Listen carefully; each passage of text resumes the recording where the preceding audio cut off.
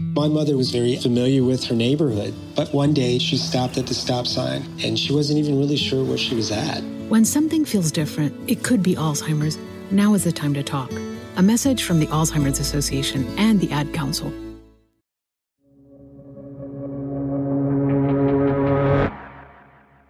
Before the legendary Federal Reserve Chairman Paul Volcker died, our colleague Greg Ip got a chance to talk with him about his legacy. I'll never forget. His office was in Rockefeller Center. It was dusk. It was close to Christmas, and you could actually see the Rockefeller Christmas tree in the window behind him. I was so intimidated. This guy was a legend. And I go into his office, and he's not a super gregarious person. He doesn't jump up and pump your hand or anything like that. He doesn't do a lot of small talk. He waits for you to talk before he answers. His answers are careful. They're not like fancy, lots of fancy language. And his voice is kind of gruff. It's almost sort of distant.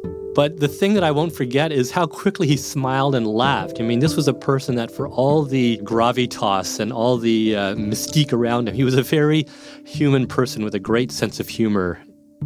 Paul Volcker was one of the most important figures in economics for the last half-century. He died this week at the age of 92. Volcker served under Presidents Carter, Reagan, and even through Obama. He helped steer the country through two of its biggest economic shocks since the Great Depression, often by choosing an unpopular path.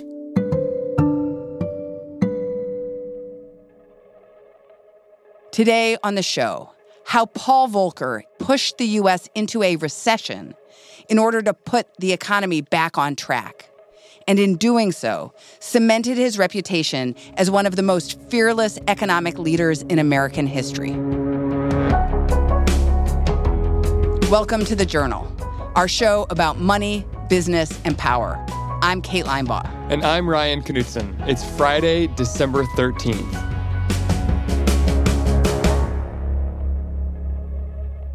Paul Volcker was born in New Jersey in 1927.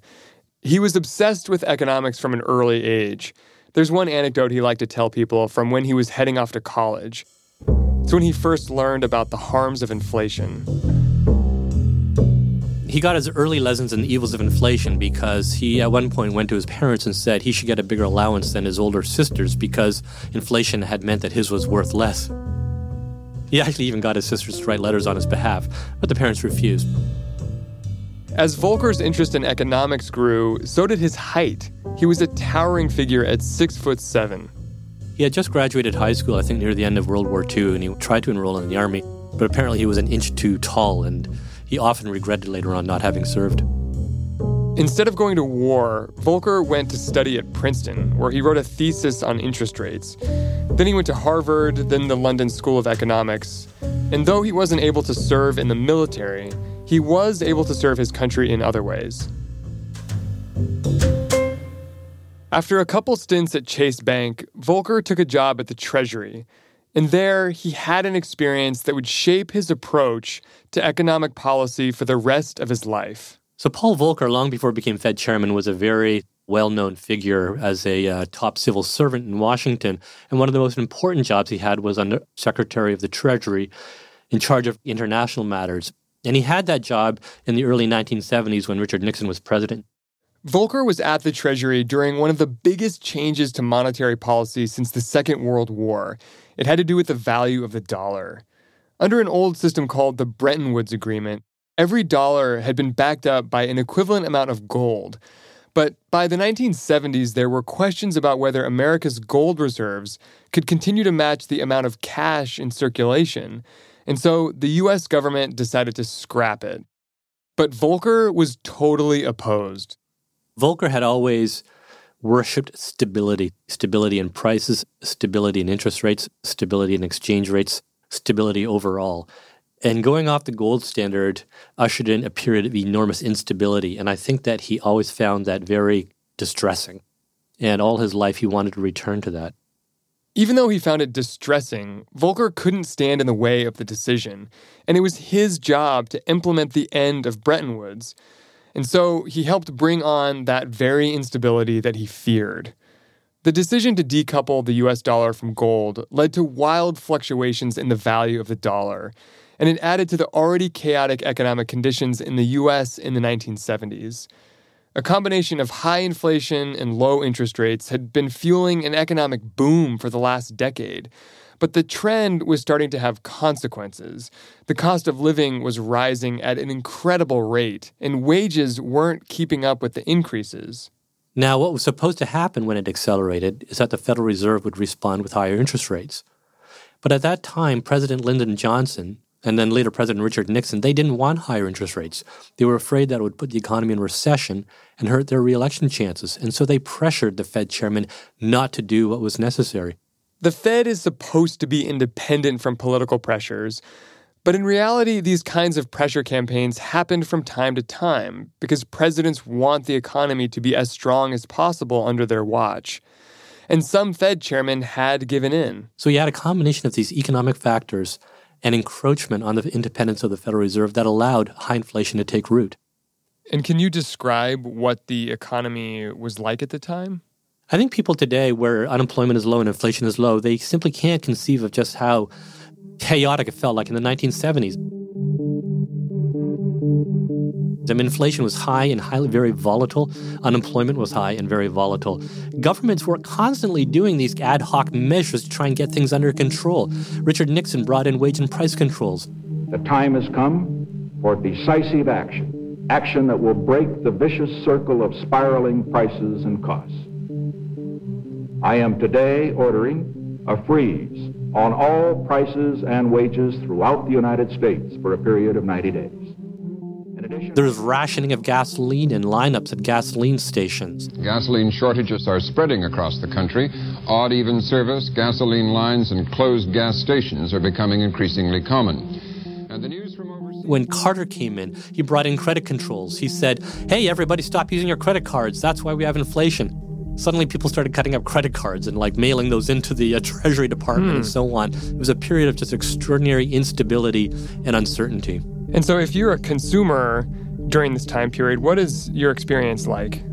Your experience as a consumer is that the price of everything can never be relied on to stay the same. You're always wary of prices going up. It seems that the price of gasoline keeps going up, and even when the price isn't going up, you can't get enough of it because there's rationing and lineups at the gas station. Your wages, it's a constant argument and battle with your employer to make sure that your wages are rising as fast as your cost of living. Unions constantly fighting with their employers and going on strike because the two sides couldn't agree on what the appropriate response to inflation was. Things are very bad. It had a crisis feel to it.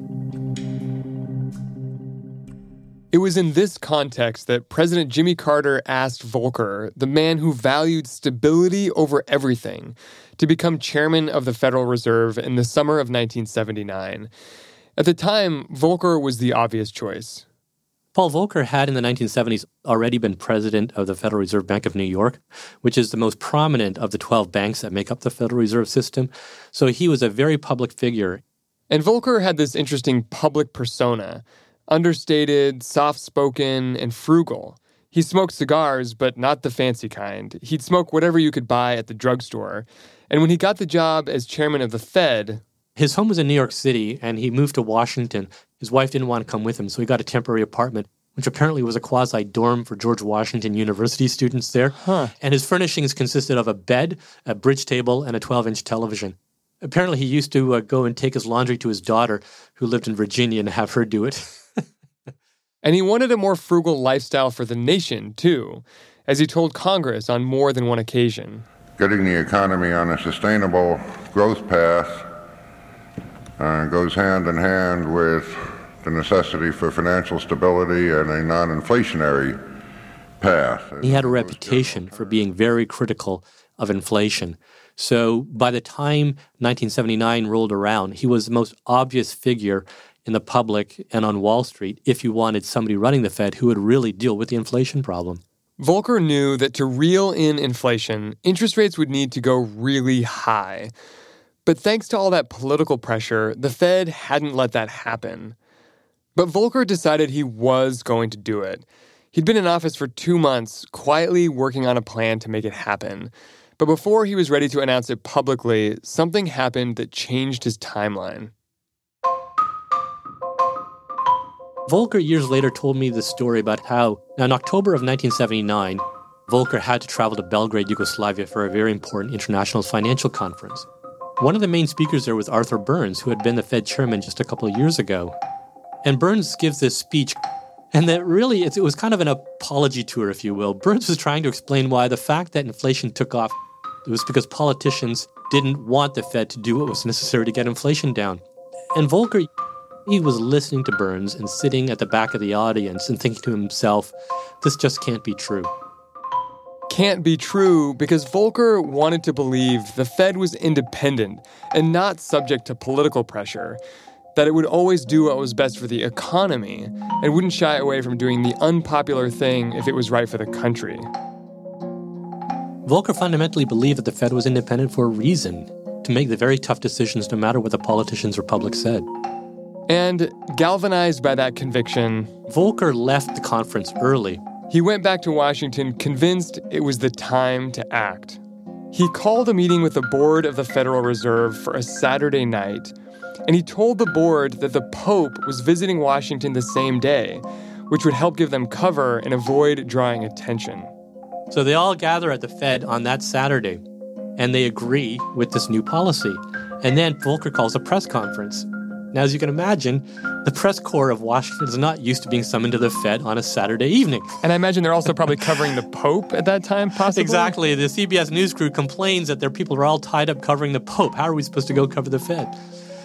And at one point, the head of communications of the Fed says to the producer at CBS, trust me, people are going to remember this a lot longer than they remember the Pope's visit. Volcker held a press conference that night and announced what he called his war on inflation. And what do people think of this move? Well, I think there was a lot of mystery behind it. Nobody really knew how to understand it. But there were some pretty sharp economists on Wall Street, and they understood immediately what this meant, that interest rates were going to start going up a lot, perhaps to levels that nobody had ever seen before. And that's exactly what happened. Interest rates shot up to 21.5% in 1980. This was the unpopular move that back at the conference, Volcker had realized his predecessors had been too afraid to make. But it was really unpopular. And the wide-ranging effects of this decision would affect the American economy for years to come.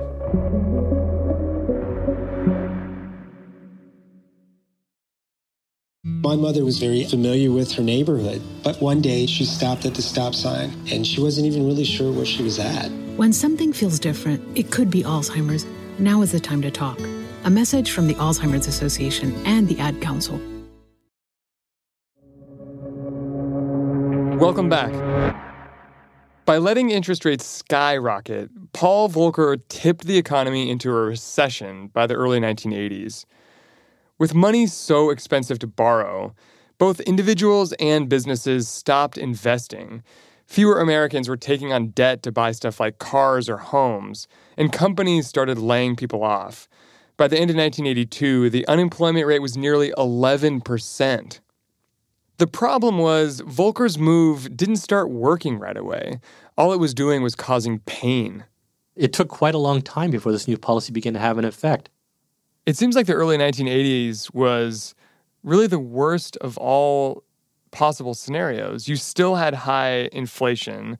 Now you also had high interest rates. And now you have high unemployment. Right, and there were a lot of doubts about whether it was working. So first of all, if you had a mortgage, suddenly that made it very expensive to borrow. Mm-hmm. If you had a credit card, your interest rate would go up a lot. And then you had these bad recessions. And so a lot of people lost their jobs and couldn't find another one. President Ronald Reagan even acknowledged this in one of his addresses to the nation. There are 7 million Americans caught up in the personal indignity and human tragedy of unemployment. If they stood in a line allowing 3 feet for each person, the line would reach from the coast of Maine to California. Volcker went through a period of public anger that I don't think any Fed chairman has ever gone through in history. Farmers would drive their tractors up to the Fed to complain about the fact that their farmland was worthless and that they were going out of business. Builders would send 2x4s to the Fed saying, this is no use to me any longer, so you take it. It was a period of extraordinary economic distress. Some of his own fellow policymakers said this has got to stop. We have to ease up on monetary policy and allow interest rates to go down. And how did Volcker feel about the anger that people were feeling toward him? Outwardly, he was very impassive. He said, we have to do this. It's not easy, but we have to do this. Internally, I think he worried about it a lot. He later said that he wore out the carpet in his office, pacing back and forth, worrying about this. He worried that the pain to the economy was so great that Congress would intervene and take away the independence of the Federal Reserve if this experiment of his doesn't start to pay off. Eventually, Volcker's strategy began to work, and inflation did start to come down. By 1983, the annual inflation rate had sunk to its lowest level in more than a decade. Volcker had achieved his mission, and over the next few years, politicians credited him with getting America's economy back on track. Like during his Senate reconfirmation hearing. Since you have been chairman, I believe you accomplished a basic redirection of monetary policy. It was essential to restoring our economy to a low inflation. After this, the economy entered a long period of growth during the late 80s and 90s. Volcker, by this point, has his legacy assured. Everybody knows and will always remember him as the man who broke the back of inflation. I don't think people understand how politically unpopular that was. It was the most unpopular thing the Fed has ever done, frankly, in its history. And to do that in the face of so much public and political opposition was a statement of extraordinary personal courage. There was a human cost to this, though, right? I mean, the recession did affect hundreds of thousands, if not millions of lives. People lost their jobs. Was there something else that could have been done that would have avoided so much pain? Even to this day, there are a lot of critics, especially from the political left, who feel that Volcker went too far. The pain that he inflicted on American workers lasted a generation. There were people who took years before they found another job, and when they did, it was often at much lower pay than the job that they had before that recession. There are people who feel that there are other things the Fed could have done, or that other policymakers could have done to bring down inflation. They point to countries like Germany and Japan, who managed to keep inflation low without nearly as much pain as the United States had endured. These are questions that we don't really know the answer to because you can't run the experiment a different way. Volcker stepped down as Fed chairman in 1987 and was succeeded by Alan Greenspan. He became the chairman of an investment bank called Wolfenson & Company, and over the years, he headed up several high-profile public committees. Then, in 2008, something drew Volcker back into the world of public service. The financial markets crashed. Several of the largest U.S. banks had been bailed out. It was the biggest financial crisis since the inflation crisis of the 70s. The Obama administration was in full-on damage control, and Volcker had been watching from the sidelines. So after the election, Obama reaches out to Volcker and says, I'd like you to be one of my informal advisors. I'm going to create this economic recovery advisory board, and I'd like you to be in charge of it. And so Volcker gratefully accepts it. And Volcker had strong feelings about who was to blame for the financial crisis. He saw that the cause of the crisis was that banks had gotten away from old-fashioned lending and taking deposits and doing all these fancy trading and derivatives and structured securities and collateralized debt obligations and so on and so forth. So Volcker's vision is a return to the world that he knew, where banks did one thing only, and that was lend money. By this point, Volcker had been out of public service for years. The economy and the nature of banking had changed, and some Obama advisors thought his views were out of date, not what the current crisis needed. But one of Volcker's policies stuck. It was about something called proprietary trading. That's when banks take customer deposits and use that money to make their own trades and keep the profits. Volcker warned that if the bank's trades lost money, it could pose a risk to the entire financial system. This is something about which Volcker is very, very impassioned. Banks should not be allowed to trade their own money. Proprietary trading has got to go. And so this is the one thing that the Obama folks give ground on. Good morning, everybody. I just had a very productive meeting with two members of my Economic Recovery Advisory Board, Paul Volcker. They agree to something that they come to call the Volcker Rule, which will be a ban on proprietary trading by all the banks. It's for these reasons that I'm proposing a simple and common sense reform, which we're calling the Volcker Rule, after this tall guy behind me. Banks will no longer be allowed to own, invest, or sponsor hedge funds, private equity funds, or proprietary trading operations for their own profit. The one legacy that Paul Volcker leaves to the economy and the financial system from those years is the Volcker Rule. This is also what he says, "Thou shalt not gamble with the public's money." Yes. He was once asked, what about financial innovation? Isn't that really great? The banks do all these fancy new things. Doesn't that make us all better off? And Volcker responds, the only financial innovation in the last few decades that I think had any benefit was the ATM. The Volcker Rule is still in effect, but lawmakers have repeatedly tried to weaken or remove it, and many of the biggest banks say it's a burden on their business. But while the banking industry might have changed, the fight over the Fed's independence, which Volcker championed throughout his career, continues to this day. I think people remember Paul Volcker as a person who did a really difficult job thanks to the moral clarity that he brought to it. But I think in the years after he was Fed chairman that they increasingly saw him as an anachronism whose view of the world was no longer appropriate after inflation had been defeated. I think the thing that people really revere Paul Volcker for doing was something that was extremely painful, extremely unpopular, something that could have cost him his job, and he did it anyway. He created a reputation for independence at the Fed that everybody who has followed in Volcker's footsteps feels deeply obligated to maintain. And this has taken on exceptional importance right now. President Donald Trump has been highly critical of today's Fed Chairman, Jerome Powell. He has called on Powell to cut interest rates, resume bond buying. He has intimated that he could replace Powell, appoint people who will vote against Powell. And every time Powell is asked about this, his response is, we will never, ever allow politics to get in the way of us doing the right thing. He doesn't say it, but Powell is essentially channeling Paul Volcker. I think the independence and the sense of purpose that Volcker showed is rare in politics these days, but one place you still see it is at the Federal Reserve, and that is in no small part because every Fed chairman today wants to maintain the reputation that Paul Volcker built for them.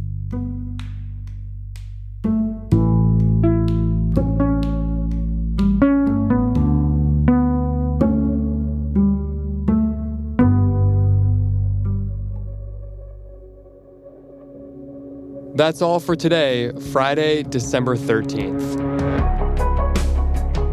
The Journal is a co-production of Gimlet and The Wall Street Journal. We are your hosts, Kate Linebaugh and Ryan Knutson. We're produced by Annie Minoff, Ricky Novetsky, Sarah Platt, Willa Rubin, and Rob Zipko. Our senior producer is Pia Gadkari. Annie Rose Strasser is our supervising producer. Griffin Tanner is our engineer. Our executive producer is Gerard Cole. Our theme music is by Haley Shaw. Additional music this week comes from Peter Leonard and Blue Dot Sessions. If you like the show, follow us on Spotify or wherever you get your podcasts. We come out every weekday afternoon. Thanks for listening. See you Monday.